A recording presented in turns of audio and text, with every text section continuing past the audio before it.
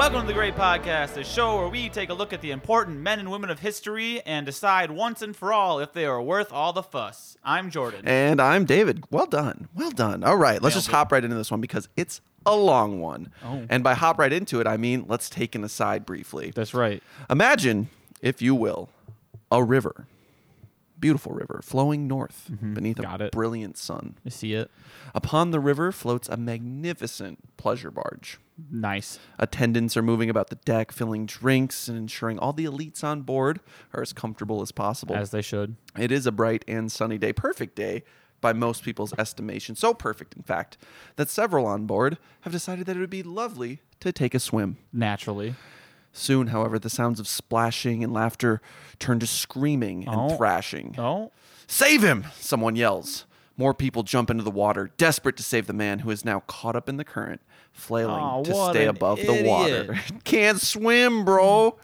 And that's the opening little vignette. So now.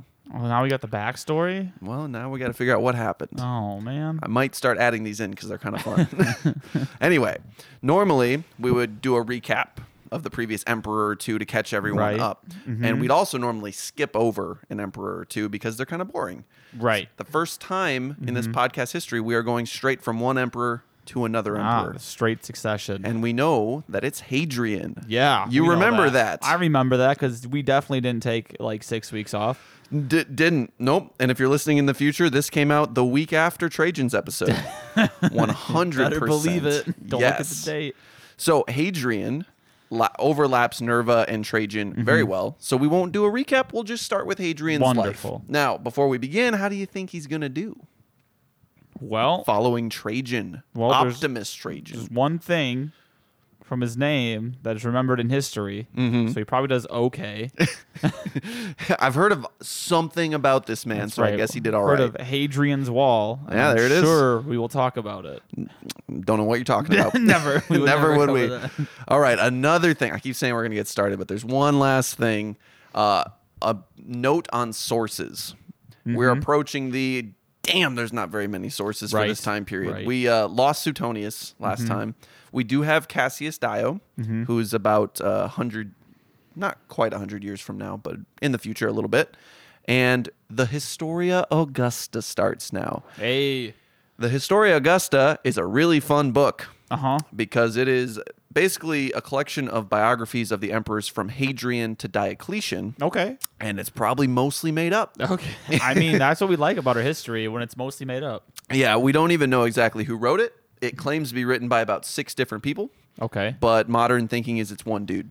Just claiming to be different people. Yeah, and he messes things up. My edition of this from the 70s that I've been reading from has like notes from the translator guy being like, yeah, this is not true. Like, that doesn't make sense. It doesn't line up at all. Seems like he's confused. Seems like he just didn't want to talk about this anymore. Seems like he's confused. Right. So, as always, grain of salt. But we'll make this as fun as we can. So, Hadrian was born January 24th, 76 CE. Okay. This would be the reign of Vespasian. So a little while back. His father was Aelius Hadrianus Afer, and his mother was Domitia Paulina. They were a senatorial family. Hadrian's great-great-great-grandfather had been the first one in the family to enter the Senate. So they've been around for a while. Okay, yeah. So probably around Augustus' time, family. Yeah. frankly. Hadrian would have received a solid education in his early youth. His father expected him to follow in his footsteps. But Aelius would not see his son grow to become a man. Unfortunately, he died when Hadrian was only 10 years old. Sad day. But as a result, Hadrian was kind of informally adopted, not officially adopted, by his cousin Trajan. Oh, okay. And another man named Attianus. Kind of a joint, we'll just make sure you get the upbringing you need. Obviously, they weren't taking care of him like walking him across the street. But they were financially supporting him. And again, this is long before Trajan was emperor, or even had aspirations to become emperor. Despite this setback in Hadrian's life, he continued in his studies. He was very fond of Greek culture and devoted a good deal of his time studying the ancient Greek philosophers and teachers.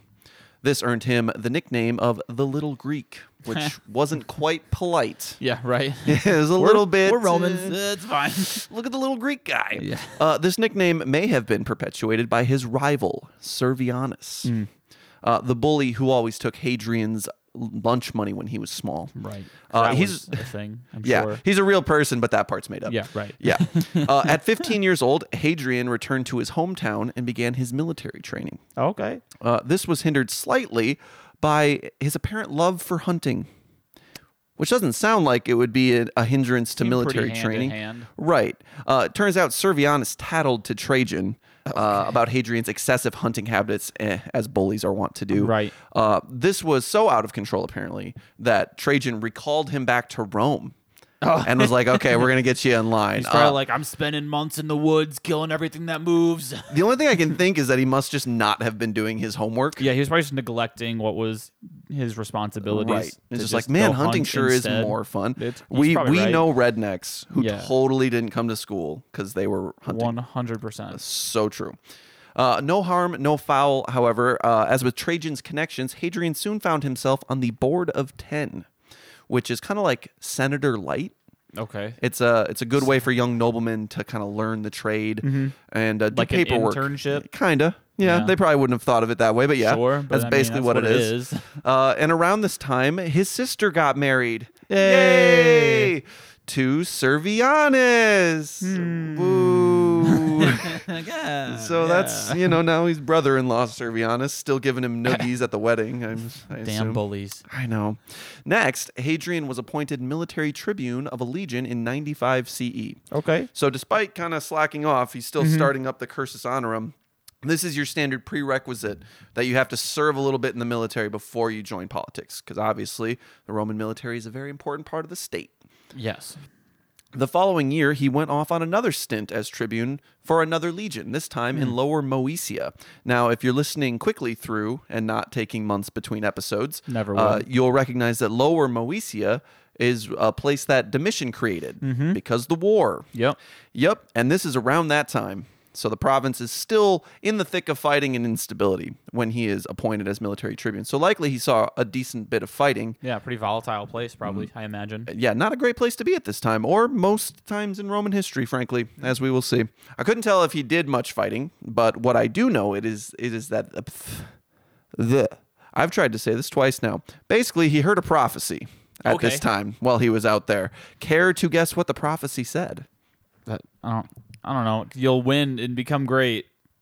You'll be emperor, is what it said. So, according to the Historia Augusta, quote, in Lower Moesia, he is said to have learned that he would be emperor from an astrologer, who told him the same things which, he had found out, had been predicted by his great-uncle Aelius Hadrianus, a man skilled in astrological matters. Oh, wow. Good old astrology proving its efficacy once again. That's right. Hey, you're going to be the emperor. I knew it. My great-uncle said something about that. Now I'm going to work really hard to becoming emperor. Self-fulfilling prophecies are the best prophecies. Yeah. We will soon find that the Historia Augusta loves its prophecies. Well, I mean, they all came true, so even when they don't make any sense at all. Doesn't have to make sense. But no time to worry about the prophecy. Now, Domitian is dead, and Nerva has just declared Trajan will be his heir. Okay. Remember, that happened pretty quickly. Right, yeah. Because things weren't looking good for Nerva. And Hadrian looks like just the right young man to deliver this great news to his guardian. And he set off at haste. Servianus was also dispatched. Quite a few people were dispatched. This was important news. And Servianus really wanted to beat Hadrian there. Naturally. But he didn't. That's right. Suck it, nerd. Get out of here, sucker. So, Trajan is proclaimed heir, and because Hadrian's the one that delivered the news, he looks pretty good in Trajan's eyes. That's right. It's a good way to start. But Servianus would get his revenge. And he wouldn't have to wait long for it either. If you remember, Nerva died pretty quickly. Yeah. Of a stroke within months. Yeah, unfortunate. And someone needed to go tell Trajan up in Germany once again. So the race started over. Hadrian packed up his carriage and hustled out of Rome. He got a good ways before he was intercepted by Servianus and his thugs. What? Just straight up beat the man up? Yeah. No. While researching this, I'm like, okay, I need to exaggerate this a bit, but it does sound like there was this like pretty intense rivalry for a little bit. So they broke his carriage. Oh, no. And they were like, later, nerd, and kept going on north. Little did they know that Hadrian was committed, and he trudged his way up on foot and beat them there. How? I don't know. They're just bad. They're really honestly. bad. They were probably thinking there's no way he can keep up. We got it. We Tortoise win. in the hair. Yep. That's the story. Exactly. They got too cocky. He knelt before Trajan and declared him emperor. Oh, probably that's pretty flashy. Giving Servianus the finger as he rolled up a little too late. Just right behind the back. Yep. So, Trajan set about his glorious 19-and-a-half-year reign. Meanwhile, Hadrian continued along his path on the cursus honorum, likely expecting that now he truly had a shot at becoming the emperor and fulfilling those prophecies. That's right. Gave him that good news twice in a row. Whoop, whoop. While Hadrian was quaestor around 100 CE, Plautina took a liking to him, Plautina being Trajan's wife. Well, Who was a decently important character. Yeah. Seemed like a great lady. They shared a love of Greek culture and scholarship. And soon she put forth the idea that Hadrian should marry Trajan's grandniece, Vibia Sabina, who was around 18 at the time. oh, okay. Yeah. Perfect. Not even creepy. Oh, no, not creepy at all. They were of an age. Trajan seems to have not been a huge fan of this. Oh. But it's kind of unclear why. But he was convinced, and the two were soon married. Hadrian did a lot while Trajan was emperor. He wrote and delivered speeches to the Senate on Trajan's behalf. Early on, he was actually mocked for his thick accent openly on the Senate floor. Yeah. Hey, learn how to talk, nerd. Dude's bullied in his childhood. Gets bullied on the Senate floor. It's rough. Yeah. Rough out here. This did push him, though, to practice his Latin diligently until his accent was hardly noticeable. He then became the official record keeper for the Senate. Oh. Another important Seems role. important. Yeah. But yeah. When the first Dacian War kicked off, Hadrian joined Trajan in the field, as one might expect, as part of his imperial entourage, and soon his drinking buddy. Oh, what a good spot to be if you're trying to be the heir. Something we didn't cover too much, just mentioned briefly, was that Trajan was known to be a heavy drinker, but he just kept it in line. He never got out of control, but he really liked to drink. Very avid casual drinker. Yeah, or a very high functioning alcoholic. Might have been another way of putting it. If it's not negatively affecting your life, are you even an alcoholic? Well, I don't think this is the time or the place for that discussion. But Trajan liked to drink, and Hadrian joined him in that while they were on campaign, which, again, put him in a good position with the emperor. Shortly into the war, he returned to Rome to fill the role of tribune of the plebs. This is another rung up, so clearly he's still trying to just climb those ranks. He's still unsure if he's going to be emperor or if he should just try to be the best politician he can be. Well, I guess one would lead to the other in most cases. Well, there's no real you don't need to be in the Senate to become an emperor. Right. No, I'm just saying that would help. Oh yeah. And if it didn't pan out, then he'd have a career. Right. Yeah. That was working for him. A few years later, Trajan was back at it with the Second Dacian War. Hadrian joined him once again and was quickly sent away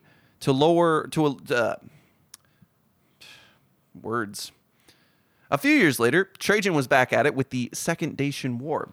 Hadrian joined him once again, but was quickly relocated to be the legate of a legion in Lower Pannonia in 107 CE, about halfway through Trajan's reign.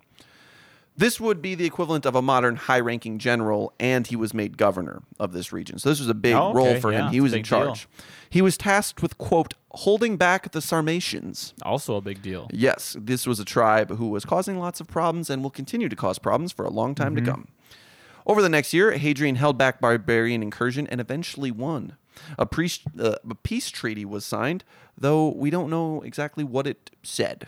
Just that some land may have been traded. Yeah, right. Something was settled and it was over, and Hadrian had something to do with it. Perfect. The Historia Augusta tells us that Hadrian's actions in the Dacian Wars and his defense of his province earned him great admiration from Trajan. The emperor gifted him a ring with a large diamond on it around this time. Nice. Nerva had given Trajan this signet ring, which was clearly a sign of as his placement as heir. So surely this was a sign that Hadrian was the heir, right? I mean, I don't know. Do you say it? I don't know. No official declaration came. Assuming is dangerous. But still he hoped. Yeah, well, you can hope. Yep. In 108 CE, he was made consul for his solid work, both militarily and in government. Well done, Hadrian. He continued showing his skills. Plautina and Trajan both continued to love him dearly. Good. Even if it still wasn't clear if he was going to be heir. He and his wife, however, did not get along at all. That's unfortunate. Maybe Trajan knew. Yeah, perhaps he was right. He was like, nah, it's not going to work. I don't know, man. I don't think this is the one. The marriage could be said to be probably the least successful portion of Hadrian's life. It was not good. But still, he pushed forward until he was finally adopted by Trajan, maybe. We don't know. Sources different. Maybe. Trajan, right. like I said, had been his guardian. But if this happened around this time, he was more officially adopted as a son. Right. Not clear, though. Still did not mean he was heir. Because oldest son for the last little bit has not meant anything. Right.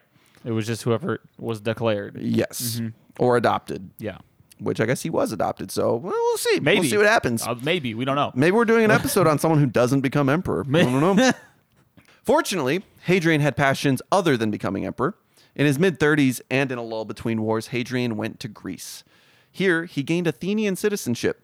Oh, damn. Yeah, it was a big deal for him. He also served a short term as the eponymous Archon of Athens in 112 CE. This would be like a chief magistrate. Huh. So an important role in an Good for ancient him. city. Yeah, probably better than being emperor for him. Yeah, really, his childhood obsession. Yeah. He goes there and they're like, oh, here, be an important person for us. Can you just be in charge of us? Yeah, that'd be great. Please, thanks. The Athenians loved him so much that they erected a statue with an inscription of his cursus honorum up to that point. So that's how we know some of the jobs he had, because we have this statue. Then the war horns sounded yet again.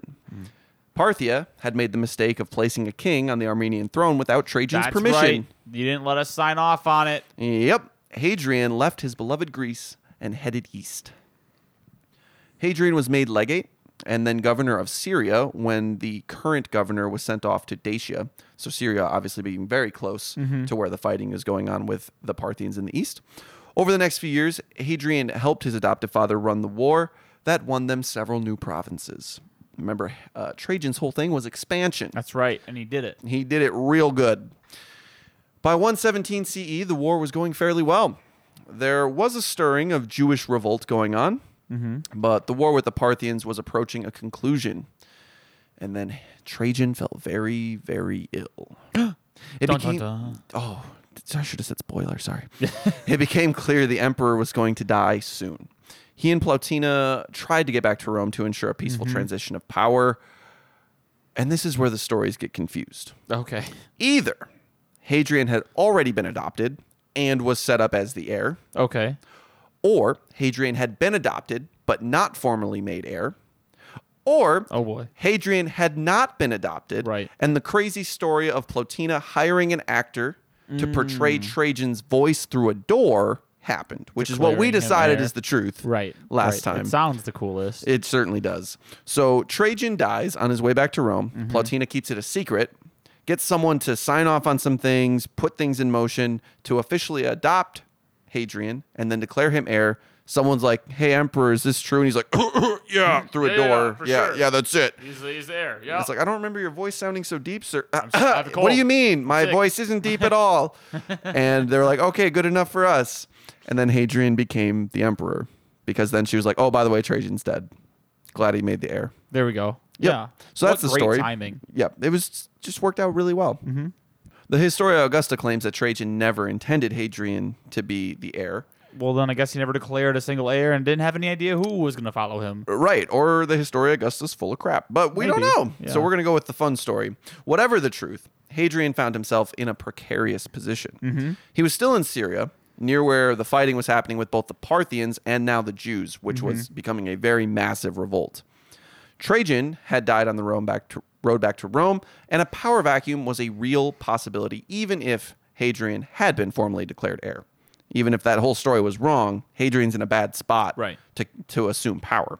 To offset this, Hadrian wrote to the Senate, quote, "The unseemly haste of the troops in acclaiming me emperor was due to the belief that the state could not be without an emperor." Which was like, hey, I'm emperor now. Troops said so, but it was kind of necessary to make sure there wasn't a power vacuum. Right. Regardless of heirs, Trajan, anything, this was important, and this is how it's going to be. And they couldn't really argue with that. I don't know if they would either. I mean, I feel like they would at least not dislike him. They probably thought okay most of him. Trajan's followers didn't like Hadrian. Is something we will see. Oh, that's unfortunate. Yeah. So probably because they suspected he was going to become emperor. and didn't like him. So that's where he finds himself. Trajan's soldiers had obviously sided with Hadrian because he had been with them alongside Trajan for so long, and it was basically his son. So who else are you going to turn to? Plus, Hadrian's still there with the troops. Right. Fortunately, as well, Trajan was able to pay the usual bribe to keep himself safe from the army. Now, Hadrian, like Trajan, did not immediately head to Rome. There was too much going on in the east to just get out of there. The Parthian War was still wrapping up, and that big Jewish revolt in Cyrene, Cyprus, Mesopotamia, and Egypt was still raging, though that was coming to a conclusion as well. A man named Lucius Quietus had been appointed by Trajan as governor of Judea to help put down that revolt. Well, we discussed him briefly. He spent several years putting down the rebellion, and because he did so well and because of the further implications that come from it, the war is actually named after him, the Kitos War. Oh, okay. Yep. So thank goodness we have a strong, excellent general leading the armies of the East, huh? Mm-hmm. Yeah. Unfortunately, Quietus was soon stripped of his command. Well, his bodyguards were removed, and he was sent packing. Okay. Pretty quick into Hadrian becoming power. Oh, wait, did Hadrian do that? Yeah. Oh, he was like, "Hey, good job. Well done. Go away. Get out of here. Go. Get out. Time to go home." Yeah. Now, you remember I said Trajan and another man had informally adopted Hadrian when he was young. Yeah. Okay. That man was Attianus. I'm going to go with Attianus.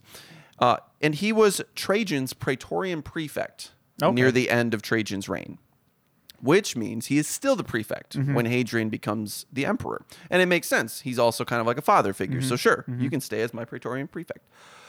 But Attianus had uncovered a plot. No less than 4 high-ranking former consuls had been implicated in this planned usurpation. Oh, man. Yeah. In no time at all, mock trials were held. The accused were not present for their own defense when they were found guilty. Well, they were quickly hunted down and slaughtered. Right.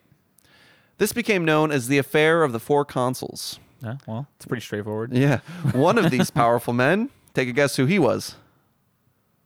I don't know. Quietus. Oh, it was the general. That the was general. Like, hey, listen, good job, leave. Sent away. Right. Right. Now, Hadrian claimed that this was all Attianus' doing.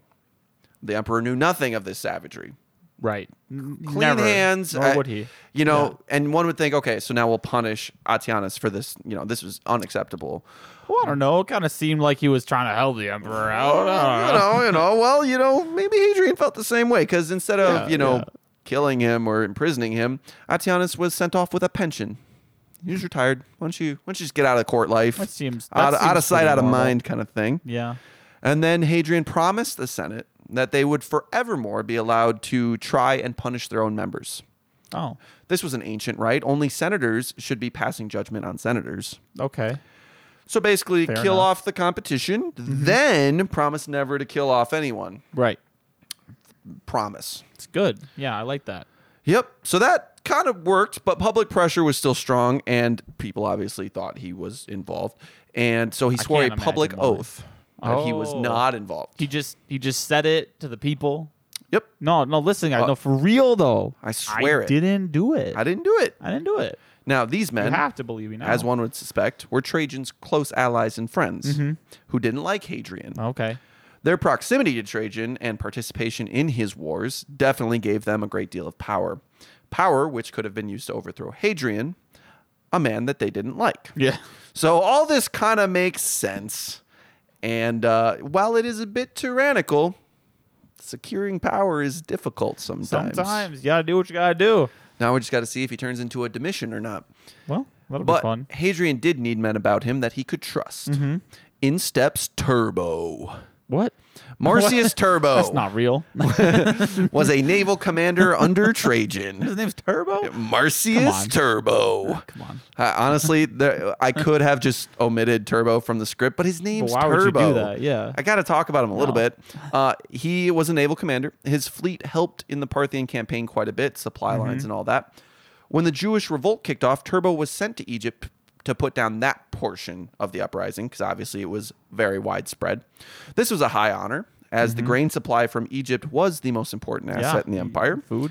He did well in this and was appointed governor of Egypt after the war to help get things rolling again. This was by Hadrian at this point. Unlike many of Trajan's followers, Turbo and Hadrian got along very well. Good for them.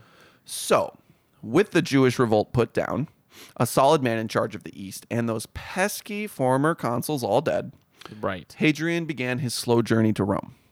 He had visited Trajan's body and witnessed the cremation. Obviously, they didn't make it back to Rome, so they did it where they were. Trajan's ashes were then sent ahead to be buried at the base of Trajan's column. Nice. This was actually pretty exceptional because bodies were not allowed to be buried in the city for a long time. Yeah, it makes sense. Makes sense. Yeah. So he was one of the first ever. It was just his ashes, though, yeah. Yeah. So most people were cremated, but still, it's a high honor.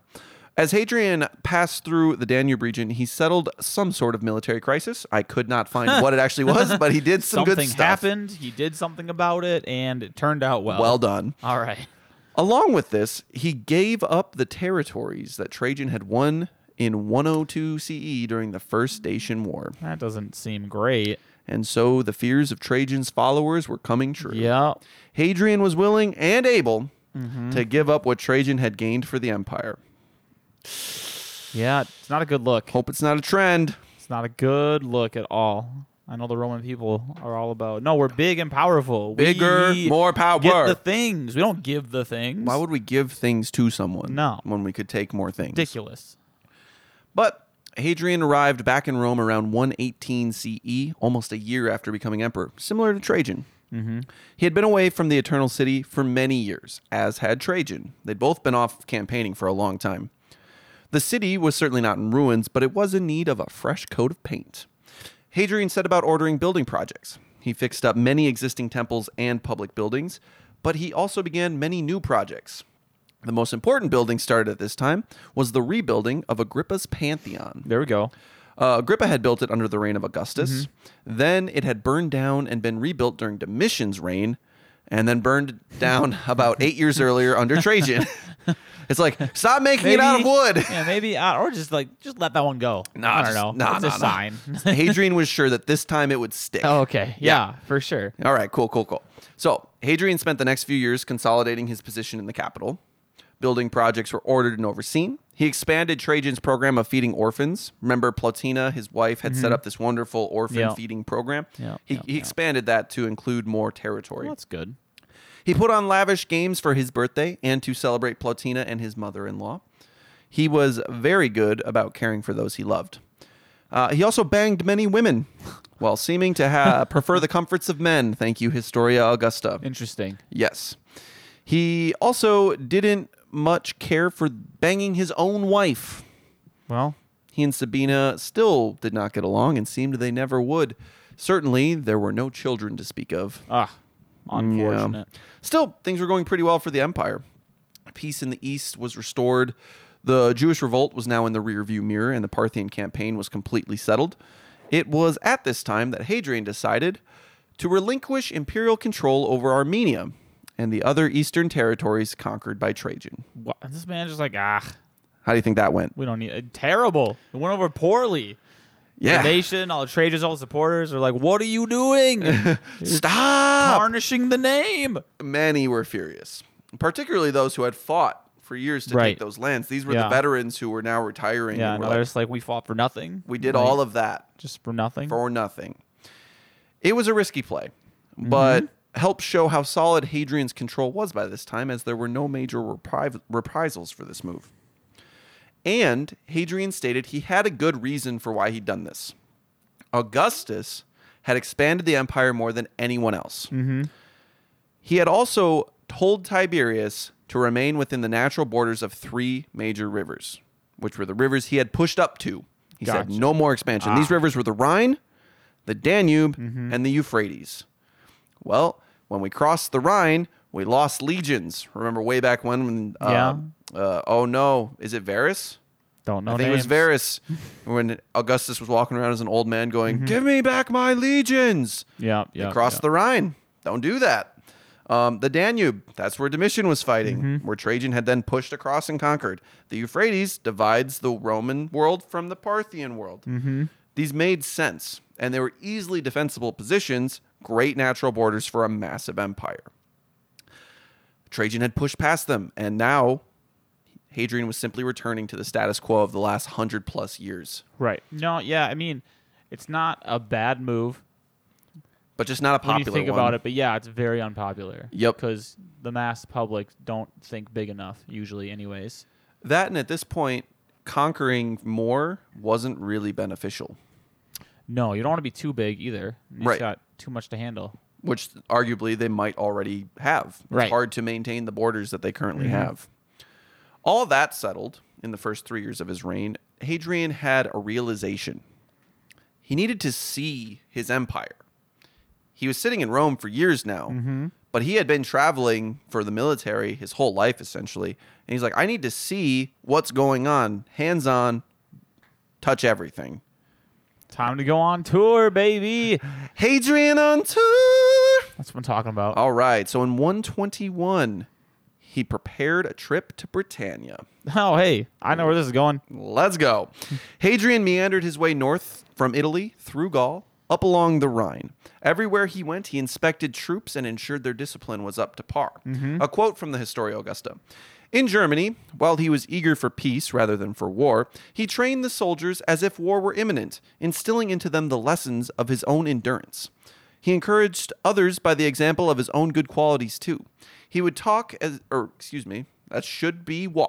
He would walk as much as 20 miles in armor. Frequently, he would wear the humblest clothing. He would visit sick soldiers in their quarters and would choose the site for camp himself. So a hands-on man getting deep with the soldiers, even though they're at peace, to ensure they're ready. Great thing. He also checked in on all the provincial towns. There he would assist with building works, funding new projects, and ensure their local government was running smoothly. Replace corrupt officials, oversee court. Great stuff. Dang, people gotta love this guy. Oh, yeah. He clearly had a different mindset than more traditional Romans of the time. He saw the empire as a commonwealth. Right. Rather than a Italy ruling everything empire. He began treating the provinces the same as Italy was treated, like part of the family rather than a slave to the family. Important. Which that makes is sense. Different. Very different. Yeah, I'm sure like all the natural Romans are like, you can't treat them as well as us. But I mean, that's just a good thing to do. Right. Especially at this point where it's been part of the conquered empire lands for so long. Have been involved with the empire for so long that they are just the empire. Yeah. Like they're not provinces anymore, really. But most people didn't see it that way. Upon his arrival in Britannia, the place was having a hard time, as one might expect. Records are scarce, but some sort of rebellion had occurred a few years prior and left the place a little worse for wear. Hadrian also heard about the constant fighting along the northern border with the Caledonian tribes. This would be people up in modern Scotland. This is the place Agricola had been conquering when Domitian had pulled a bunch of troops out to defend against the Dacians. It became clear to Hadrian that the cost of defense here was too great. It was a lot. With that in mind, he ordered the construction of a wall. There we go. The soldiers probably stopped for a moment and said, a wall? Yeah. Where would you like it, your emperor? Right. And he just kind of looks from the left to the right. About here will do. But just is that way and that way as far as it can go. Yep. Yeah. So just find a decently narrow spot of this island, build it across there. Build a wall. All the way across. Yep.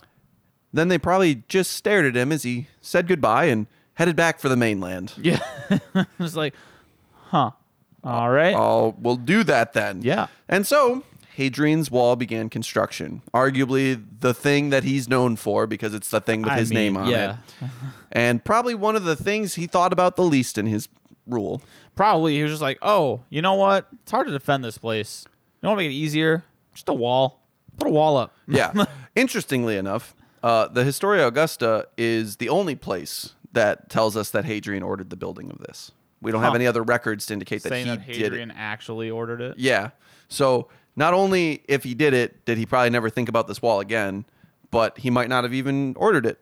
Right. And yet it's what most people know him for, which is went very up interesting. During his reign, at least. So, yeah. There you go. He never saw it completed. We know that because he left the island pretty quickly it took after. a while. Yeah, and it took a few years. So when he got back, he went through Gaul, obviously, modern France, and he built a basilica, which is a very beautiful building, for Plotina and all her patronage, because he loved her so much, and she was basically the reason that he was emperor. Yeah. As it turned out, she had died shortly before. Tragedy. Yeah. So Hadrian had her deified. Oh.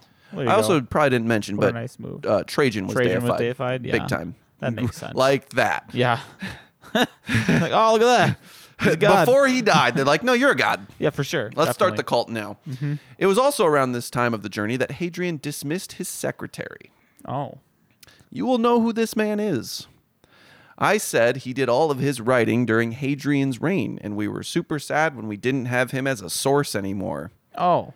This man is Suetonius. Dang. He was working for Hadrian at this time. And why do you think he dismissed him? A wild guess. I don't know. He supported someone else. He wasn't writing good things. He was supporting someone. I don't know. He, rumor had it that Suetonius had developed a, quote, excessive familiarity with the empress. Well, I mean, it's not like he was doing anything with her. Hadrian, you're banging everybody. Yeah, like come on, man. Let your wife have some fun. Yeah, for real. She's very unhappy. Yeah. Still, you can't have excessive familiarity with the empress, so Suetonius was sent away to go write his histories. Yeah, just go write books somewhere else. Yeah. Along with one of the Praetorian prefects who was also accused of sleeping with... Well, I mean... Yeah, not good. You blame her? I don't know. Yeah, she's probably just trying to stick it to him. Yeah. By having him stick it to her. Hey, all that sorted, Hadrian spent the winter of 122 and 23 in Spain. Okay. Which was probably lovely. He restored a temple of Augustus while there and did his usual thing of inspecting troops and seeing to the administration of the region. Mm-hmm.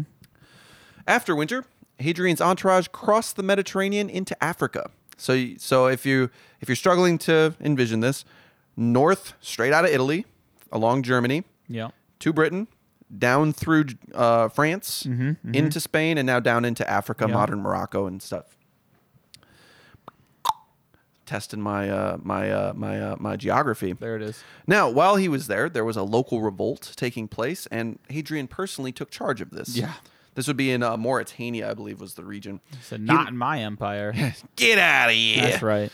He led his troops to put down the rebels, and at his side was his trusty friend, Turbo. Turbo. But then rumblings from the east came to them. The Parthians were preparing for war.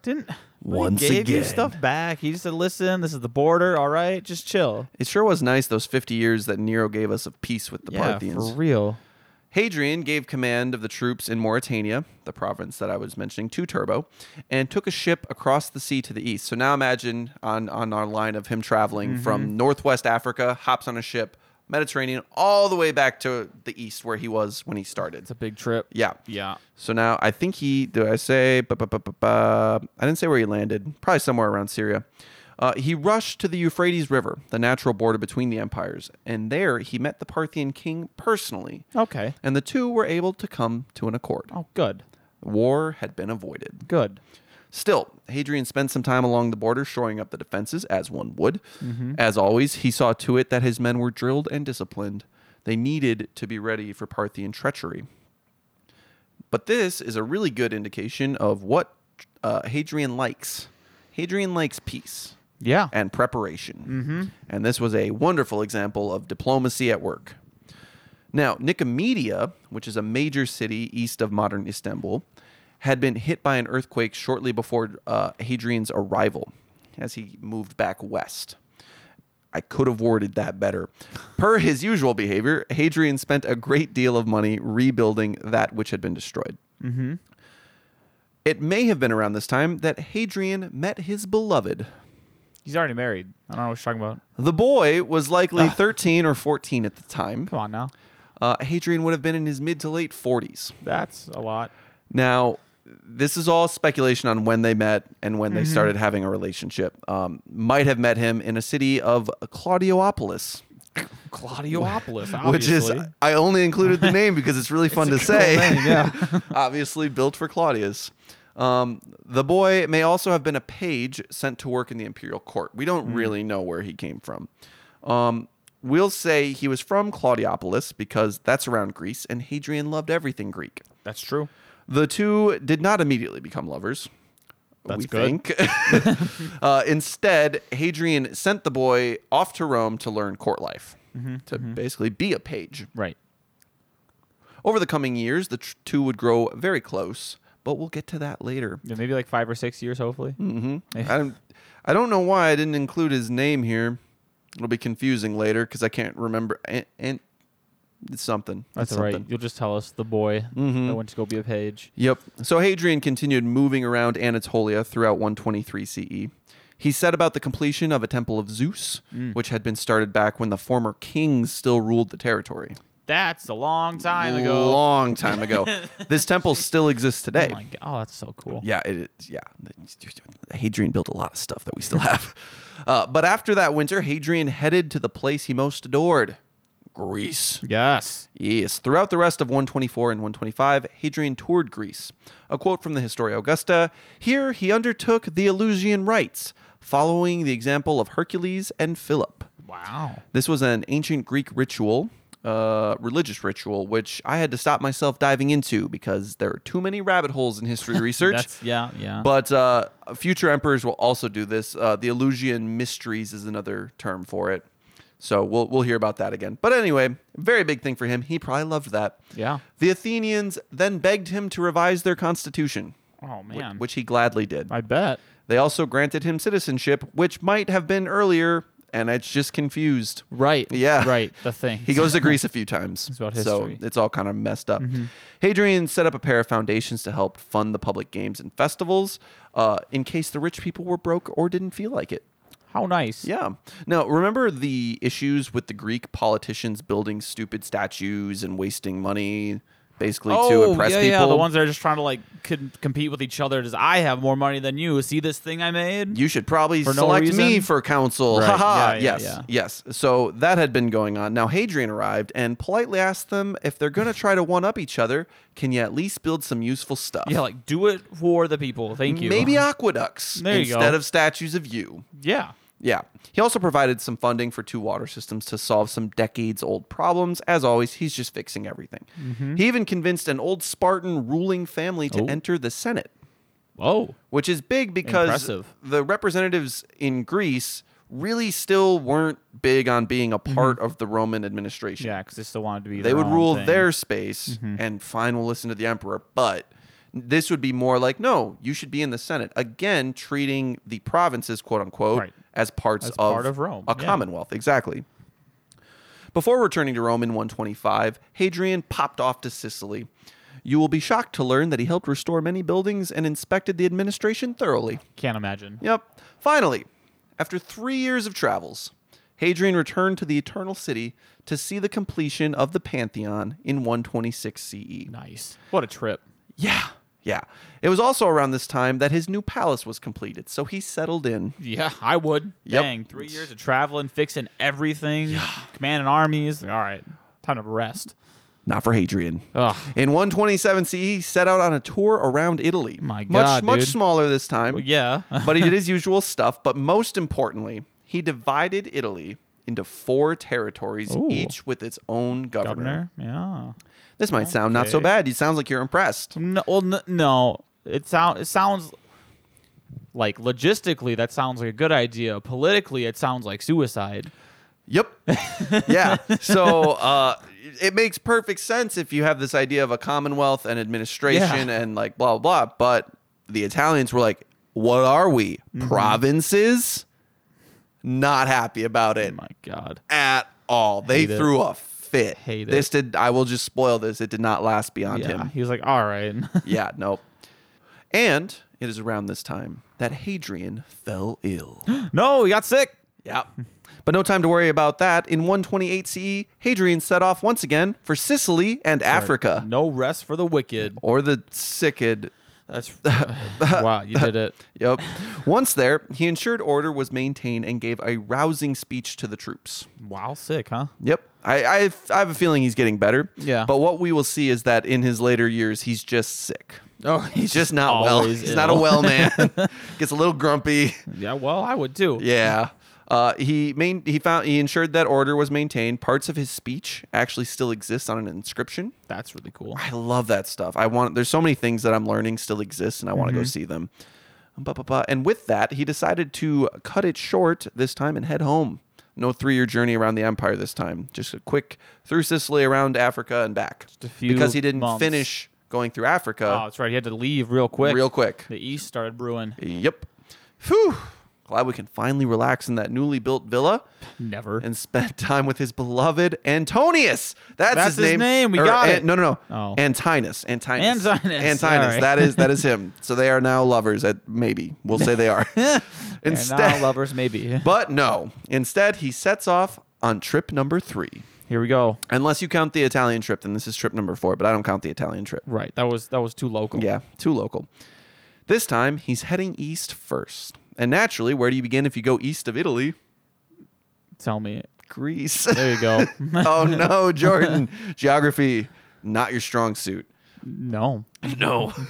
Correct. Here, he set up a council called the Panhellenion, which, again, a little bit confused. It might have been one of the other trips, but this is where I'm saying it happened. Okay. This was an attempt to unite the Greek cities as kind of a coalition of their own. In practice, it became more of a religious country club. Interesting. I guess it makes sense. Yeah. Also did not last long after Hadrian's death, but you can't fault him for trying. So Antinous and Hadrian then meandered their way from Greece down to Egypt. Along the way, he decided to rebuild the city of Jerusalem. Oh, cool. Yeah. Which had been mostly destroyed years earlier during the wars. And he was going to call it Aelia Capitolonia. And the Jews were not happy about this at all. No. That's Jerusalem. But we'll worry about that later. Well, I'm sure the Jews will worry about that later. Oh, they will. In 130 CE, the party arrived in Egypt, and there they restored the tomb of Pompey the Great. Oh, okay. You'll remember that he had been killed in Egypt while fleeing Caesar. That's right. And Caesar was very upset about that, so he built a tomb to him. Pompey was known for his efforts to bring the East under Roman control. So this move of restoring his tomb might have been an attempt to remind the Egyptians who was in charge. Remember, not too long ago, decade ago, they had risen up with the Jews, and it had been a big problem. Yeah, they had lost. Egypt had been, I just said that. The two lovers then hosted a lion hunt. Oh. Which is what you do. Hunting. Yeah, I assume he's hunting the whole time, everywhere. Imagine. I mean, you're out traveling. I mean, if Trajan had to yell at you for hunting, and then you're emperor, you're hunting. You're hunting, yeah. His travels, we think, he's a great administrator and everything. Truth, he just wanted to go hunting and didn't want the senators yelling at him. Hunt around the world. Yeah. Yep. No. I'm doing things. This is just me doing what I love while working. Right. You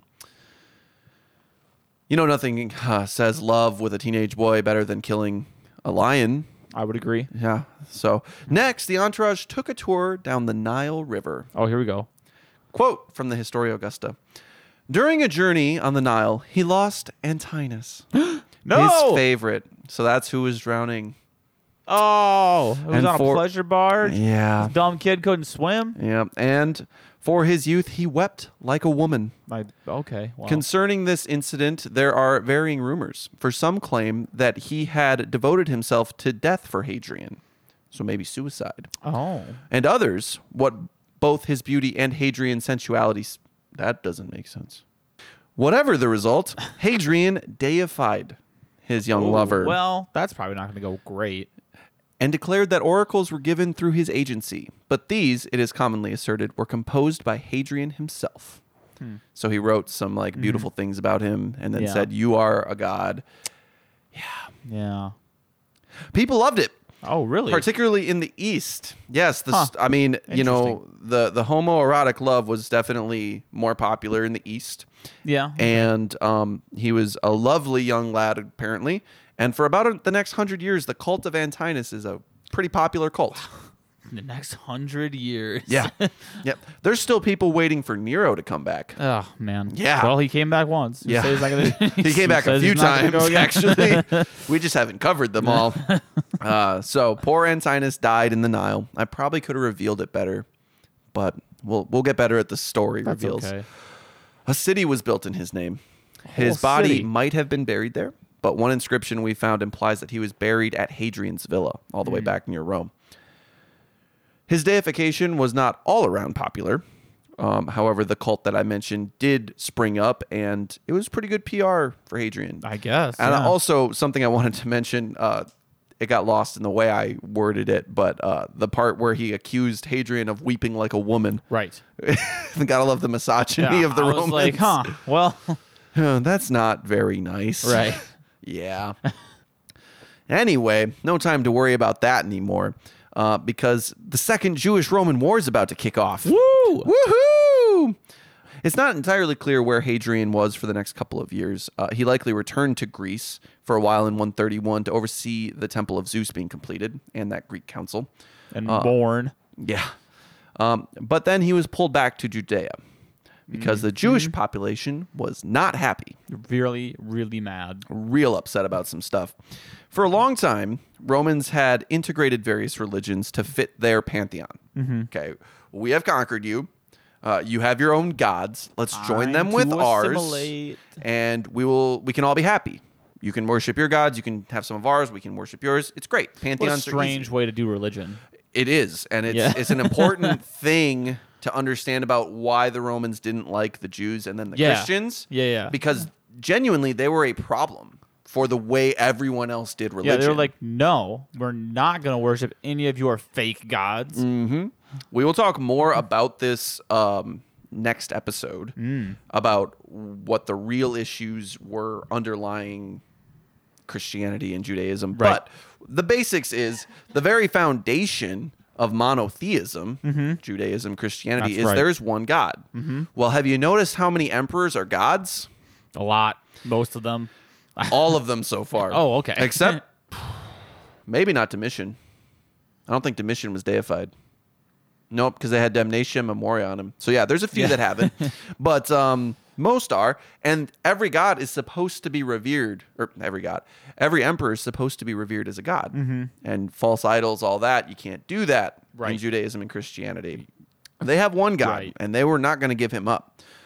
Throughout history, there had been allowances for Judaism because they were ancient, they were well established, but they still pissed the Romans off. That's right. You're not conforming. Why won't you conform? Now, one might expect that after the problems that we have faced with the Jews over the last bit, the Kitos War, the first Jewish-Roman War, basically 50 years of problems, then maybe we try and take it easy on them. No, you try to wipe them out. Right. Good. Yeah, now you're thinking. So when we rebuild Jerusalem, what if, hear me out, Hadrian said to the architects, what if we put a temple to Jupiter on the Temple Mount? Yes. Let's do that. Oh, can you feel the cringe? Let's really just crush them. Yeah. So naturally, unrest began. Dang, I can't believe an architect was actually like, yeah, that's a good, I can do that. I'd be like, no. Something to remember is the Jews had been expelled from Jerusalem, so there weren't Jews there. I know, but yeah, you got to think like this is it's not going to end holy. No, let's not. Now, the Historia Augusta has another claim for why the Jews kicked off their revolt, and we'll quote here: "At this time, too, the Jews set a war in motion because they were forbidden to mutilate their genitals." They were forbidden to circumcise, and they're like, no. Which there may or may not have been a law created saying you can't circumcise under Hadrian. Yeah, I know there was stuff about it throughout history. Yeah. But this is the only place I could find it was in the Historia Augusta. And what's really funny is that sentence I just read is like in the middle of a paragraph and then not elaborated upon. Just doesn't, no pretext or post-text, just... Yeah. So the translator of my copy puts a note like it looks like he just didn't want to talk about it anymore. Just threw it in there. Yeah, just that's it. So I love reading that book. It's really fun. Really good historical context. Yes. So we're going to look at this revolt in more detail during Mastery of Military Might. Let's just say it was a long and bloody affair that took 4 years to conclude. Yeah. By 134 CE, Hadrian was getting old and tired. He'd spent nearly a decade traveling around the empire. With the conclusion of the Jewish War, he returned to Rome to enjoy his villa. Maybe. The war had left a very sour taste in his mouth. He claimed it had been a, quote, cruel and sudden disappointment to his aspirations for his united empire. Yeah. Which makes sense as a peace-loving guy. Yeah. We'll talk about this more later, but this revolt genuinely took them off guard. They really did not see it coming, like anybody. It went like, bah, and there we were. It just exploded. Also, 2 years later, his wife Sabina died. Well, you know. Yeah. Oh, let's weep in public. Oh, no, the Empress. So sad. Yeah, so the two had not liked each other, as we've discussed. The Historia Augusta claims Hadrian would have gotten divorced due to her, quote, ill temper and irritability, but he felt it would be wrong for an emperor to get a divorce, and it would look bad. So just sleep around a lot instead. I guess. Just don't be home. Yeah, Travel the world. I mean, that was don't good. Be home. Yeah, it was great for him. Also, him calling her ill-tempered and irritable is like the pot calling the kettle black. Because as we will see, he was a bit of an ass in his old age. Very grumpy, but also very unwell. The mutual dislike between the couple led to rumors after her death that Hadrian had poisoned her. Yes. I don't think he'd do that. Yeah. Still, as was in keeping with custom, she was deified soon after her death. Yeah. So that's good. This left a major issue, the same one Domitian and Nerva and Trajan had faced. No heir. Who would be the next emperor? And Hadrian's not well. Right. No children. So, in 136 CE, Hadrian decided to adopt Lucius Saeonius Commodus. Yeah, you're lucky I don't tell you the names of all of. It's a lot. There's so many, and the emperors have like 8 names. Complex. Yeah, there's too many. Now, this man was ordinary consul that year, and it seemed like a solid fit. He was also the son-in-law to one of the men that had been executed at the beginning of Hadrian's reign. Well, okay. Maybe he was still trying to make it look like he hadn't been involved in that. Like, no, see this guy. Yeah. He knew him. See? So, he is adopted. He is named heir. And fortunately, he has a son. Oh, okay.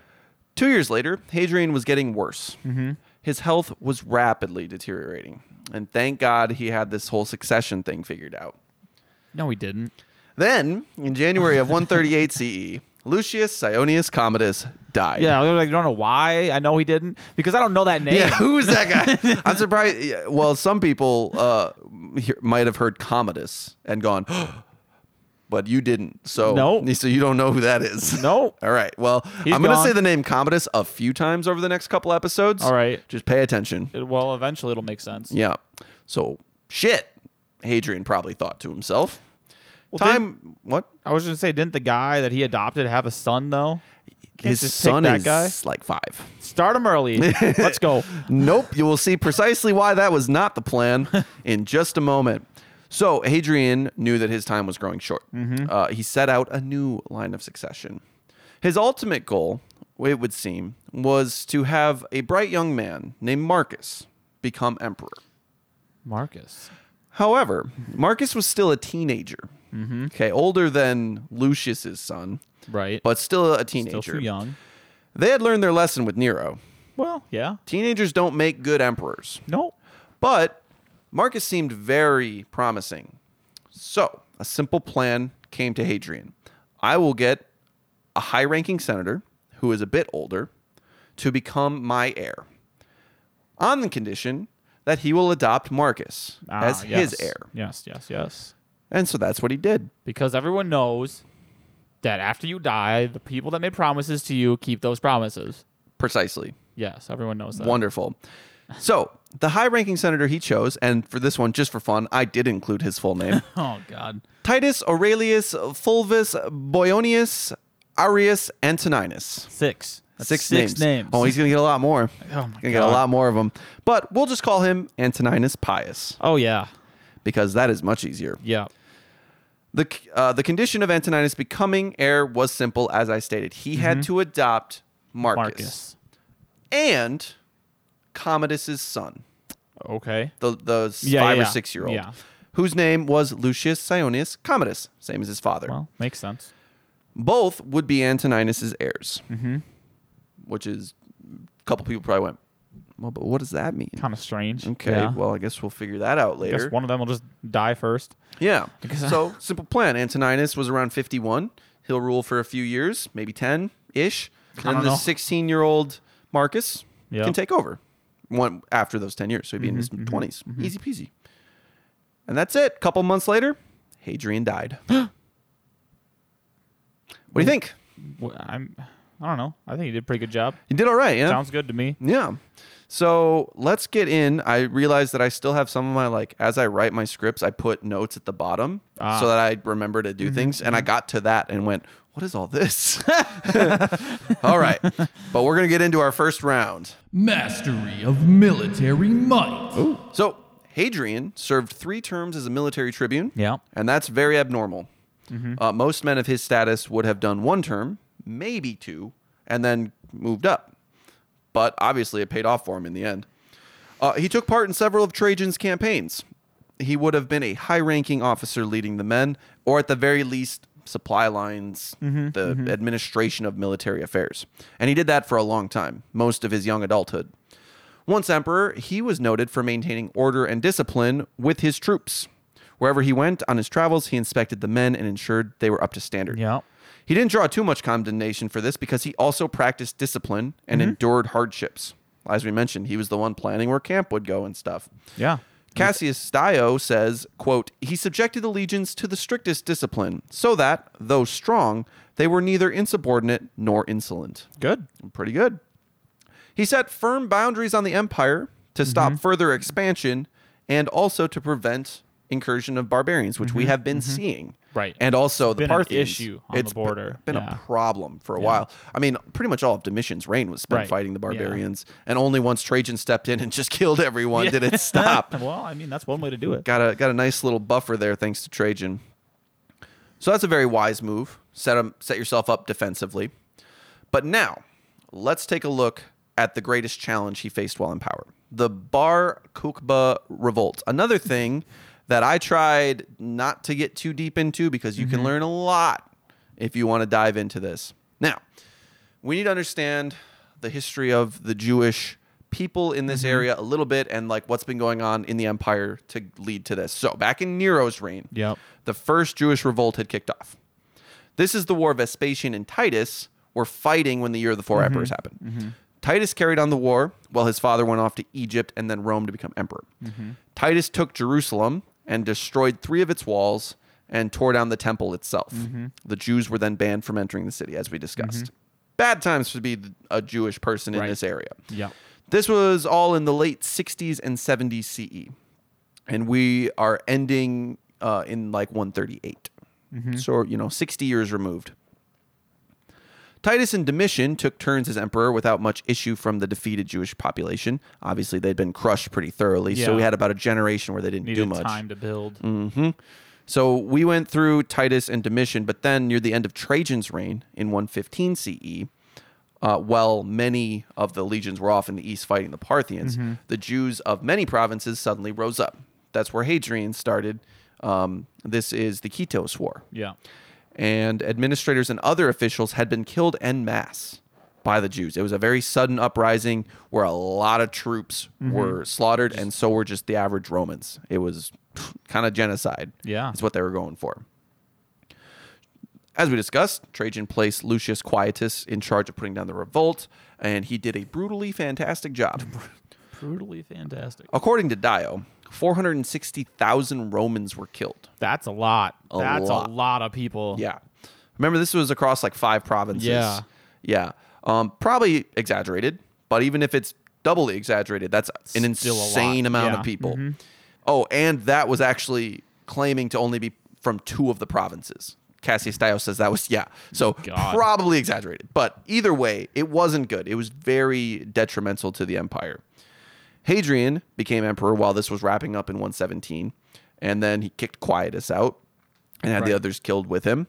It is notable that this uprising did not take place in Judea, where the other ones had. This was Jews outside of the typical homeland who had risen up because the ones in Judea were still well and truly beaten down. After this, Hadrian went on his travels and helped put down a few minor rebellions in the empire. During his final trip, as we discussed, Hadrian visited Judea and decided to rebuild Jerusalem. Rebuild it. Let's just really stick the finger to him hard here. Yep. Temple Mount, Temple of Jupiter. That's right. I like that. Let's do that. And that pissed everyone off. One Jew who was really incensed was Simon Bar Kokhba, who goes by a lot of different names, and I might not be pronouncing that rightly. He wanted freedom from the empire, and particularly the governor of Judea, a man named Rufus, who had really pissed everyone off. Rufus, huh? Yeah. Rufus was not well liked by any of his subjects. Bar Kokhba gathered the Jews willing to fight to his cause and then forced the rest to join him. Oh. It went from join me to, okay, now I'm military dictator. Let's go. Okay. Yeah. The uprising rose and quickly spread across Judea. Rufus was unable to contain it, likely because he didn't expect it. And he was very unliked, so no one would be trying to look out for him or anything. And basically that, yes. Yeah. In 132 CE, he disappears from the records. Rufus. Yeah. he's gone now. Either he died or got fired. Let's go with died. Why not both? Yeah, fired, and then as he's trying to leave, the Jews catch him. Right. Oh, yeah, let's go with that. Legions from around the region were called in to deal with the problem. There were estimated to be around 20,000 troops in Judea within the first year of the uprising. So a lot of soldiers got marched in. However, the Jews put up a hell of a fight. Mm-hmm. They held out against the reinforcements, and it is possible that an entire legion was ambushed and wiped out by the Jews in these early months. Man. Yeah, it's not entirely clear. A lot of this is very messy, as one might expect. Yeah. But they were soon able to establish an independent state. Ooh. Yep, Judea has broken free and is now run by essentially the king, Bar Kokhba. So a lot of the Jews, naturally, thought that Bar Kokhba was the Messiah. Well, yeah, I guess. It kind of makes sense. Rightfully thinking so, I suppose. Seems like the end times for sure. He obviously also became the leader of this new state, as I mentioned. Now, with several legions unable to handle this issue, Hadrian began pulling in legions from around the empire. This is when he went there personally. Yeah, like, all right, I'll take care of it. In 134 CE, he renewed a push into Judea. This wasn't Hadrian leading personally. He was older by this point. He was choosing generals, but he was like Domitian leading from the rear. He was out there. It was also around this time that Hadrian's chosen general for this job arrived from Britannia. This is Sextus Julius Severus. So he was like, okay, we need someone good. How about the guy literally at the farthest end forever? Yeah, and he's like across the empire. Yeah, let's get him out here. 80,000 troops marched in. Woo!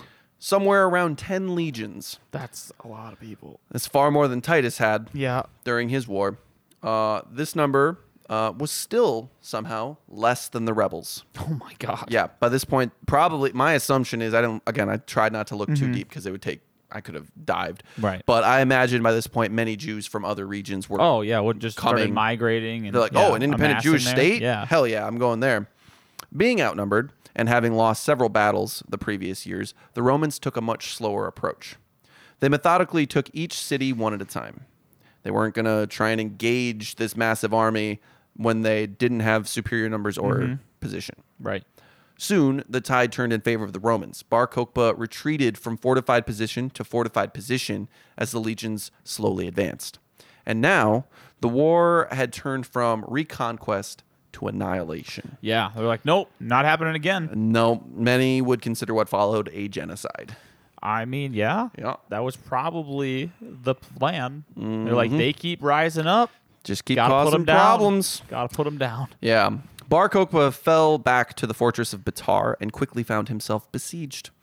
He may have killed his uncle for possibly working for the Romans at this time. Many claim this ended his divine protection, and that is why the Romans won.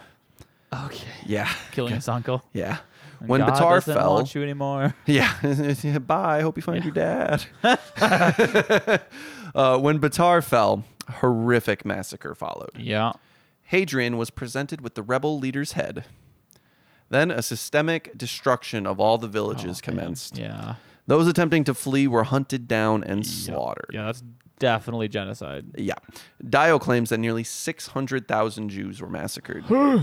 50 fortified towns and almost 1,000 villages were burned to the ground. That's a lot. As was common, those captured and not murdered were sold into slavery. Right. Yep. The revolt was officially put down in 136 CE. Dio tells us that the death toll on the Roman side was so high that Hadrian was deeply bothered by it. Yeah. Quote, go ahead. I was just going to say he felt bad about this whole thing. He's like, damn, I just really wanted that Temple of Jupiter. I just really thought it would look nice. Building, guys. I've built so many temples to so many gods. I didn't think they'd be this upset about it. Quote from Dio, many Romans, moreover, perished in this war. Therefore, Hadrian, in writing to the Senate, did not employ the opening phrase commonly affected by the emperors, if you and your children are in health, it is well. I and the army are in health. Which is what they would normally say. Yeah. Emperor and the army are good. I'm not going to say that part today. Yeah. This is bad. We're not good. It is speculated that following this war, there was a massive conscription effort to replenish the losses. It was the thing Hadrian had feared. Mm-hmm. He didn't like war and felt it wasted it was a waste in most cases. And this, as I said, was a surprise. Mm-hmm. And it really bothered him. So, to sum all that up, to sum up his mastery of military might so we can give him a score. He was a military man throughout his early life. Mm-hmm. Most of his life until he was emperor, he was involved in the military.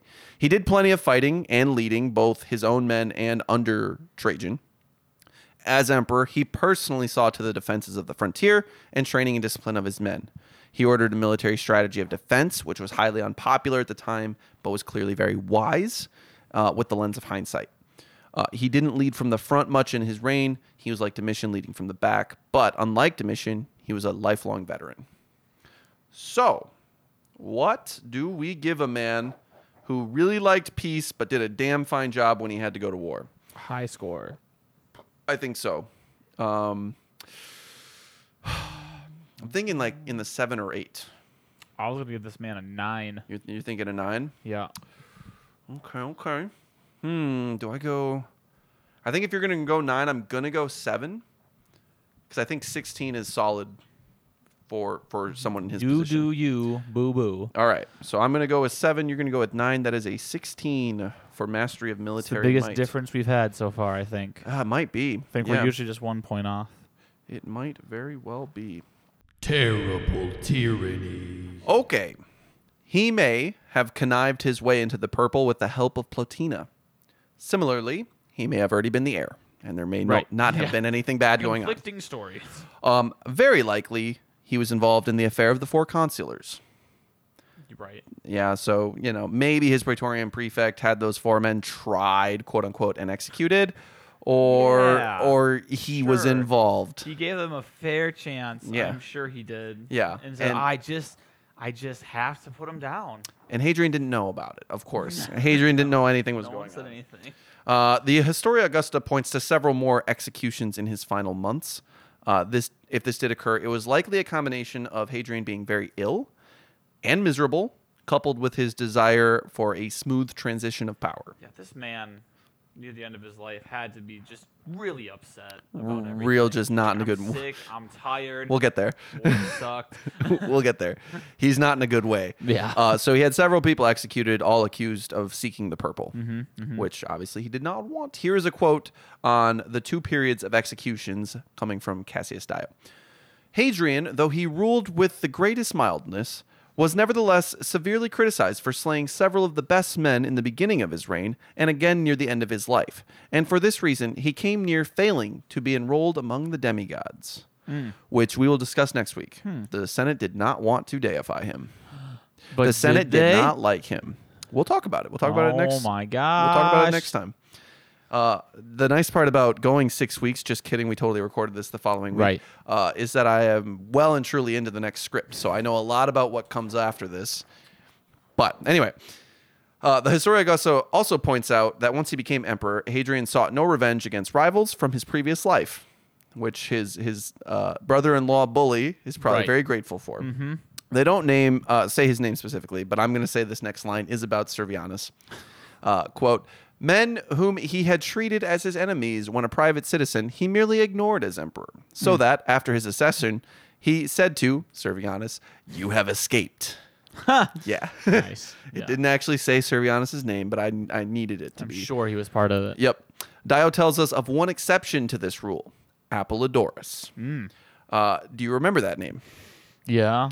this was the guy, the main architect under Trajan, who built that big bridge and a couple other very impressive things.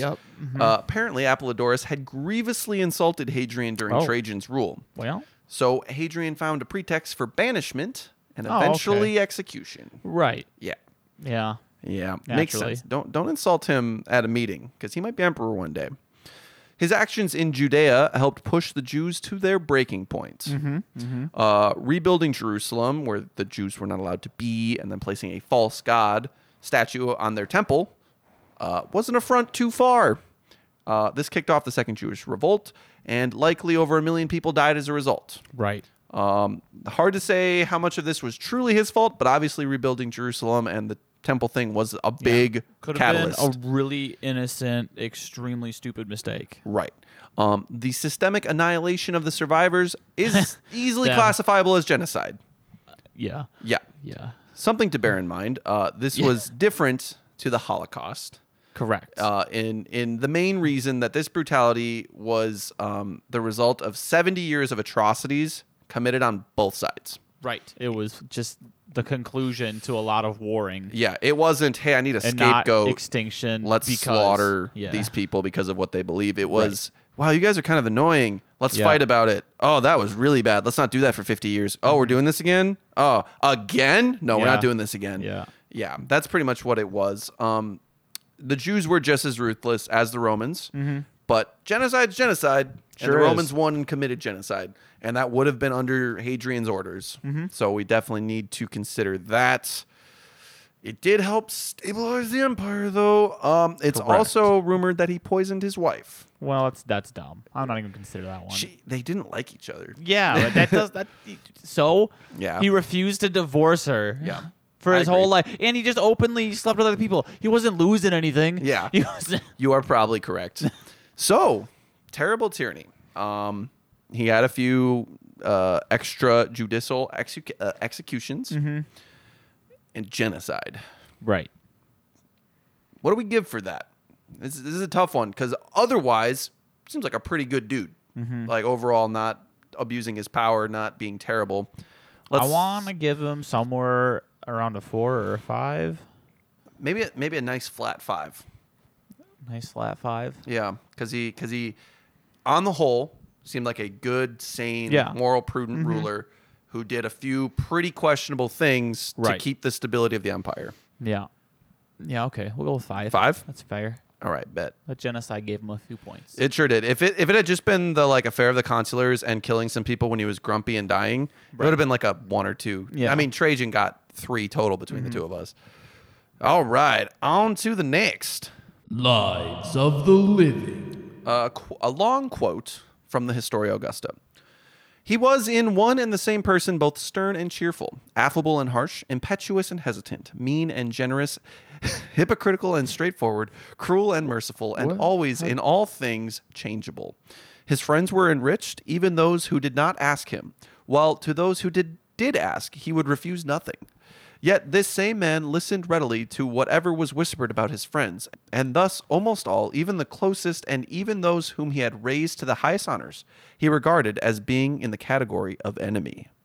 Which doesn't really sound like the person we've been talking about today, but that's what the Historia Augusta says about him. Most of those words, most of the descriptor words you said before you started saying sentences were contradictory.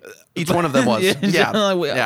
What? Which shows you what the Historia Augusta is all about. Like this confusion. This man embodied every characteristic at the same time. What? So let's look at some pros. By all accounts, he was a very able administrator and saw to matters personally whenever possible. I mean, he traveled the empire. Fixing everything. He met his subjects, improved infrastructure and administration, fought corruption. Along the way, he built defensive fortifications along the most dangerous stretches of their borders. He ensured troops were well trained, as we've discussed ad nauseum. The fact that the emperor could travel around for so many years attests to how smoothly things were running. He didn't need to be home. He didn't need to rush places most of the time because it was going well. You can tell by the shock of the Jewish revolt that they felt very secure. Right. They're like, yeah, things are going great. Having a good time here. Not planning to defend inside the borders at all. They did not expect it. We're still riding what many consider to be the golden age. We are still going up. Hadrian's efforts certainly feel golden. Yeah. Empires don't often update and rebuild their infrastructure en masse. Clearly, things are going quite well. Aside from the Jewish revolt, there was peace across the empire. Couple little uprising. You're always going to have that in ancient times. But a final quote on the positives here from Dio. Other traits for which people found fault with him were his great strictness, his curiosity, and his meddlesomeness. Yet he balanced and atoned for these defects by his careful oversight, his prudence, his munificence, and his skill. Furthermore, he did not stir up any war, and he terminated those already in progress. And he deprived no one of money unjustly, while upon many, communities and private citizens, senators and knights, he bestowed large sums. So a very open-handed man. Let's look at a couple cons. I have a very short list. The Senate didn't like him. Apparently. Many felt Hadrian was a coward. They had spent years fighting under Trajan and couldn't see why Trajan's adopted son would abandon his gains and lead his people through an era of peace and prosperity. Ridiculous. Disgusting. Get him out of here. Or death. Also, if you were a Jew during his reign, or the last few reigns, things were not going well for you. Yeah. 2 wars during Hadrian's reign and the slaughter and displacement that followed threw the Jewish people into chaos. And we'll talk more about that in Lasting Legacy as well. So, on the whole, big points. Yeah. The empire is going really well. For the common person, that was great. He's settling disputes large and small in administration circles, like in Greece.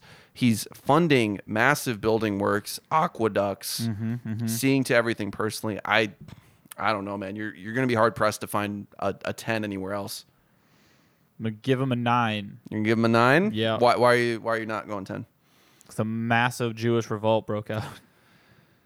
Yeah. You said that projected the deaths of about 460,000 Romans. True. Probably wasn't great for them. We gave Trajan a 10. Okay. I'm just saying, and that was a period of a lot of warfare. I'm gonna give him a 10. I think if Trajan deserves it, Hadrian certainly does.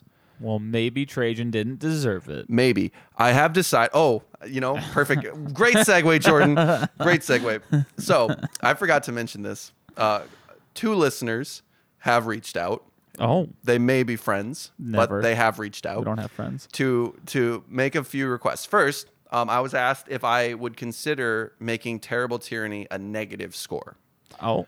But, and I understood where this could come from, so I just wanted to clarify why it's not. To me, these points we're accomplishing 2 things with our show. Figuring out who's the great. Right. And figuring out who's most interesting. Yep. So, again, we'll go back to Hitler because he's the easy example of terrible tyranny. He's going to get a 10 out of 10 easy points because that's what makes Hitler interesting. Yeah. Bad is still interesting. Really great living conditions for your people is also interesting. Yeah. So that's why we're not doing negative. And I will never repeal a score. someone said, I need you to get Jordan to change his 9.5 for Caesar's military. So I have decided that once we're done, we're going to do a review. Oh, we're going to go through all of Roman? Once we're done with this season, we're going to go through everybody, and we're going to do a quick recap, and then we're going to allow for point changes. I'll consider it. And I also wanted to bring up that I was wondering, because another thing that's interesting is how long they ruled. And that can add to the that's interesting. As a category? Yeah, so that's something to consider. We can also add that later because their reigns don't change length. What? Yeah. Well, you telling me history doesn't change? Anyway, all that aside, Lives of the Living, I'm giving him a 10. I think this is probably one of the best times to live in the Empire. Yeah, so. Unless you're Jewish. Yep. And it sucked under Trajan to be Jewish too. Yeah. We'll give it to him. Yeah, let's go. Yeah. All right. I will not change a score. And 9.5 is staying. You're such a bad person. All right. Whew. 2 more rounds. Departing demise. So now, we're going to follow Dio's account of Hadrian's death. Okay. Okay, so we'll start off with this quote. He now began to be sick, for he had been subject even before this to a flow of blood from his nostrils, and at this time it became distinctly more copious. He therefore despaired of his life, and on this account appointed Lucius Commodus to be Caesar for the Romans, although this man frequently vomited blood. You telling me this man's nose just started leaking and didn't stop? He's like, well, probably going to die soon. Hey, man, you're mayor. He wipes his bloody mouth from as he gets up. Oh, great. Okay, yeah, sure, perfect. There's a lot of blood leaving these bodies that's not supposed to. Yeah. 2 men apparently took issue with Lucius's appointment and condemned the action. And naturally, these were 2 of the men executed shortly before Hadrian's death. Yeah. Gotta take care of the dissenters. However, one of them shouted a curse at the ailing emperor before his execution. Oh, no. A quote, that I am... It's supposed to be guilty, not fealty. That I am guilty of no wrong, ye, O gods, are well aware. As for Hadrian, this is my only prayer, that he may long for death, but be unable to die. He'll die. He'll die soon. Oh, but he will long for it. These words proved prophetic. Oh. Dio tells us that Hadrian longed for death in his dying months. Apparently, there were even existing letters from Hadrian about this very mindset. Oh. We don't have them. He just mentions them. Still, Hadrian carried on ruling despite his misery. Now, this is a long quote from Dio, but it's fun. Okay. Hadrian became consumptive as a result of his great blood loss, and this led to dropsy, swelling, fluids. And as it happened that Lucius Commodus was suddenly carried off by a severe hemorrhage, the emperor convened at his house the most prominent and most respected of the senators. And, lying there upon his couch, he spoke to them as follows. I, my friends, have not been permitted by nature to have a son, but you have made it possible by legal enactment. Now, there is this difference between the 2 methods, that a begotten son turns out to be whatever sort of person heaven pleases, whereas one that is adopted a man takes to himself as the result of a deliberate selection. Mm-hmm. Adopting is probably better, is what he's saying. For this reason, I formally selected Lucius before all others. But since heaven has bereft us of him, I have found as emperor for you in this place the man whom I now give you, the one who is noble, mild, tractable, prudent, neither young enough to do anything reckless, nor old enough to neglect aught, and is not ignorant of any matters pertaining to the imperial office, but can handle them all effectively. I refer to Antoninus here. What an intro. Yeah, just like real this hype guy. Man. Real hype man here. Yep. So then Hadrian instructed Antoninus to adopt Commodus' son and Marcus, as we saw. Yeah. With the succession sorted, Hadrian went back to begging people to put him out of his damn misery. Someone just kill me. Will you please stab me? Treat me like Julius. Stab me a lot. He would often ask for swords or poison so he could just get it over with. They're like, no, my liege, no. Obviously, the imperial staff were like, we can't do that. And we will see more next time that Antoninus actually was the one that convinced him, dude, you have to die naturally. You can't. Just like you couldn't divorce your wife, the emperor can't commit suicide. I guess that's fair enough in terms of saving face. He still kept trying to threaten and offer bribes for a little bit, like just do it. Bro, but eventually, I'll give you all of these coins right here. he buckled and was like, okay, I'm asking my barbarian hunting companion to stab me. He even marked out the spot my barbarian near his heart. Command. The man almost followed through, but then likely thought better of it. He's like, wait. Probably not great to kill the emperor, even if he asked you to. Yeah, and he's like, I'll pardon you. It's like, yeah, but what about the next one? Yeah. Yeah. Not good. He was tormented with the notion that he had the power of life and death over millions of people in his empire. Except himself. Just could not deal with his own mortal body. Eventually, he stopped eating and drinking. There you go. Causing his body to rapidly decline. That's one way to do it. Yep. Finally, after months or even years of misery, depending on when this illness really started, Hadrian passed away. He had ruled almost as long as Tiberius, which was over 20 years, and oversaw a mostly peaceful empire. Yeah. He was only 62. So imagine what could have been if he had lived for another 10, 15 years. He did a lot. He did a lot. He did. And if he had been well for the end of it, because he was unwell for a good bit. So it's a pretty interesting death. Is it? It's interesting if you make a story out of it. I mean, that's what I do. It's like, how interesting are they? I mean, but some of their deaths are interesting without adding story. Well, but let's look at it. Let's just break it down quickly. Okay. Right. He realized he was dying. Yep. A couple years before he's actually dying. So he named someone his heir. Yeah. Who then dropped dead shortly before he was going to die. Right. When he was at his worst point. So then he finds another person, sets about a wonderful line of succession, seeing as we're now 3 emperors deep of no sons, and wanted someone to kill him Just can't desperately, which is kind of funny, even though it's really funny. sad. Yeah, no, it's funny on out here. Yeah. So, yeah, it's not the level of assassination, but it is a good story. I didn't need to embellish much. Sure. I think I'm going to go with 7. I was thinking 6. That's fair. Because I was also like on the fence on 6 or 7. Yeah, I'm gonna go with 6 then. Hell yeah. So that is a 13. Uninteresting. Right. But it's not an assassination. Yeah, It's not, right. Dying in battle or anything. Yeah. All right. The last scoring round. Lasting legacy. Woo! Lasting legacy. Okay. Hadrian is one of the few names of the later emperors that the common public might recognize. Right.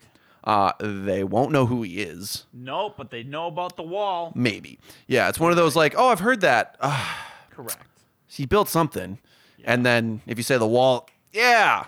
Where is that? Hadrian's wall. That's usually what it is. Stupid. They are stupid. Like I said, this is funny considering it was such a small thing in his reign. Yeah.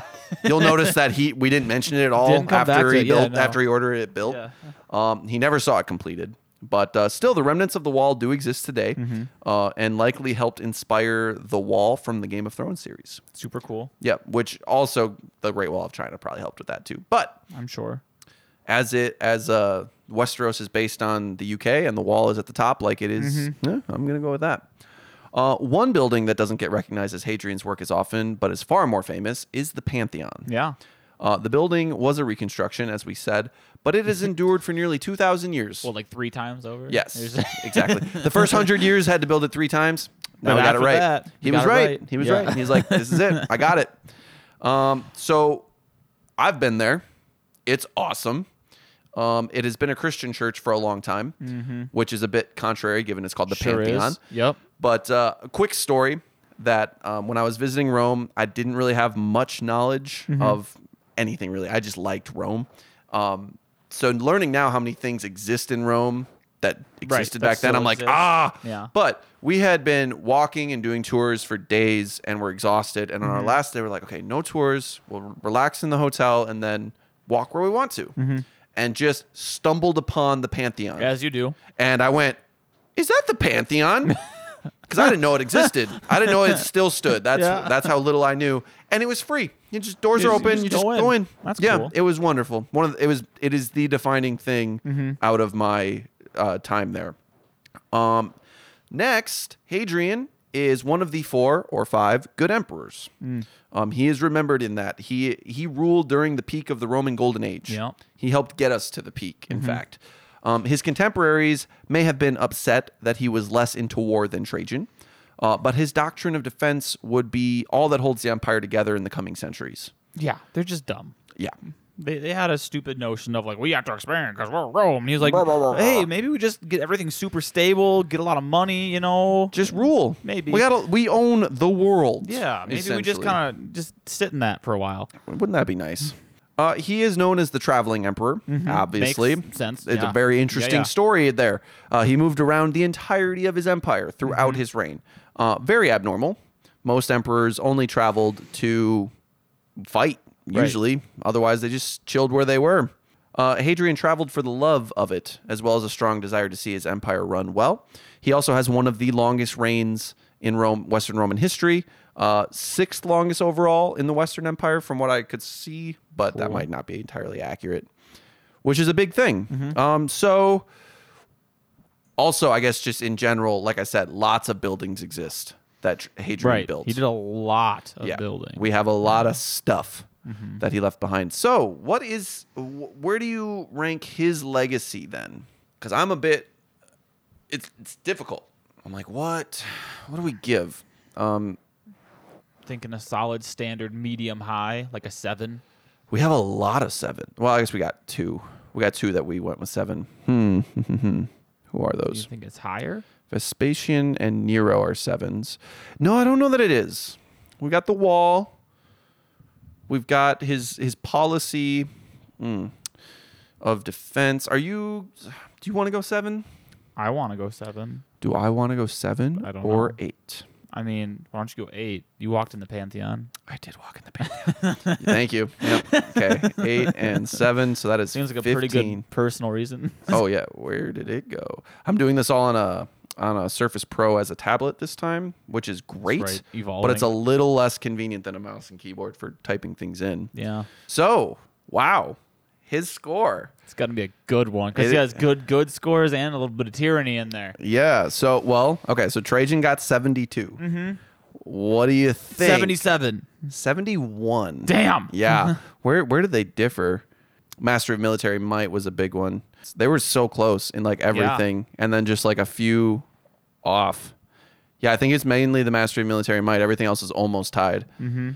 So that just leaves 2 final questions. That's right. The Great? So this one, I am real torn on. Does he It's deserve tough. the Great? Yeah, it's tough. Because he was a great ruler. Yeah, he did a lot of good things. He wanted the best for the people and the empire in general. Mm-hmm. Traveled around, fixed a lot of stuff. Yeah. And I don't want to spoil too much, but like Antoninus Pius is another one. He's less interesting, but rules over peace and prosperity. And it's like, is that, Trajan's this warmongering guy, and we're like, he's the greatest. But Well, you know what? I'm going to do it then. You're gonna give it I'm to going to him? say I think he deserves it because he did a great job and he's propelling the Roman Empire to the peak of their golden age. Yep. okay, I'm going to give it to him too. Let's go. Send it. He's great. He He deserves it. is the greatest. No, that's Not the but he is greatest. great. He is a great. Well That's for done, sure. Hadrian. So there's only one thing left. What name do we give this We man? gotta include travel. We have to use a yeah, cool so- word to describe Yeah, travel. so I looked up synonyms. I was like, okay. There you go. Yeah. So I have the basic one. I only have 4. So if you have others, I'm willing to hear see them. what comes So to the mind. Hadrian the Traveler. Yeah, Easy enough. Hadrian the Tourist. Meh. Hadrian the Globetrotter. Okay.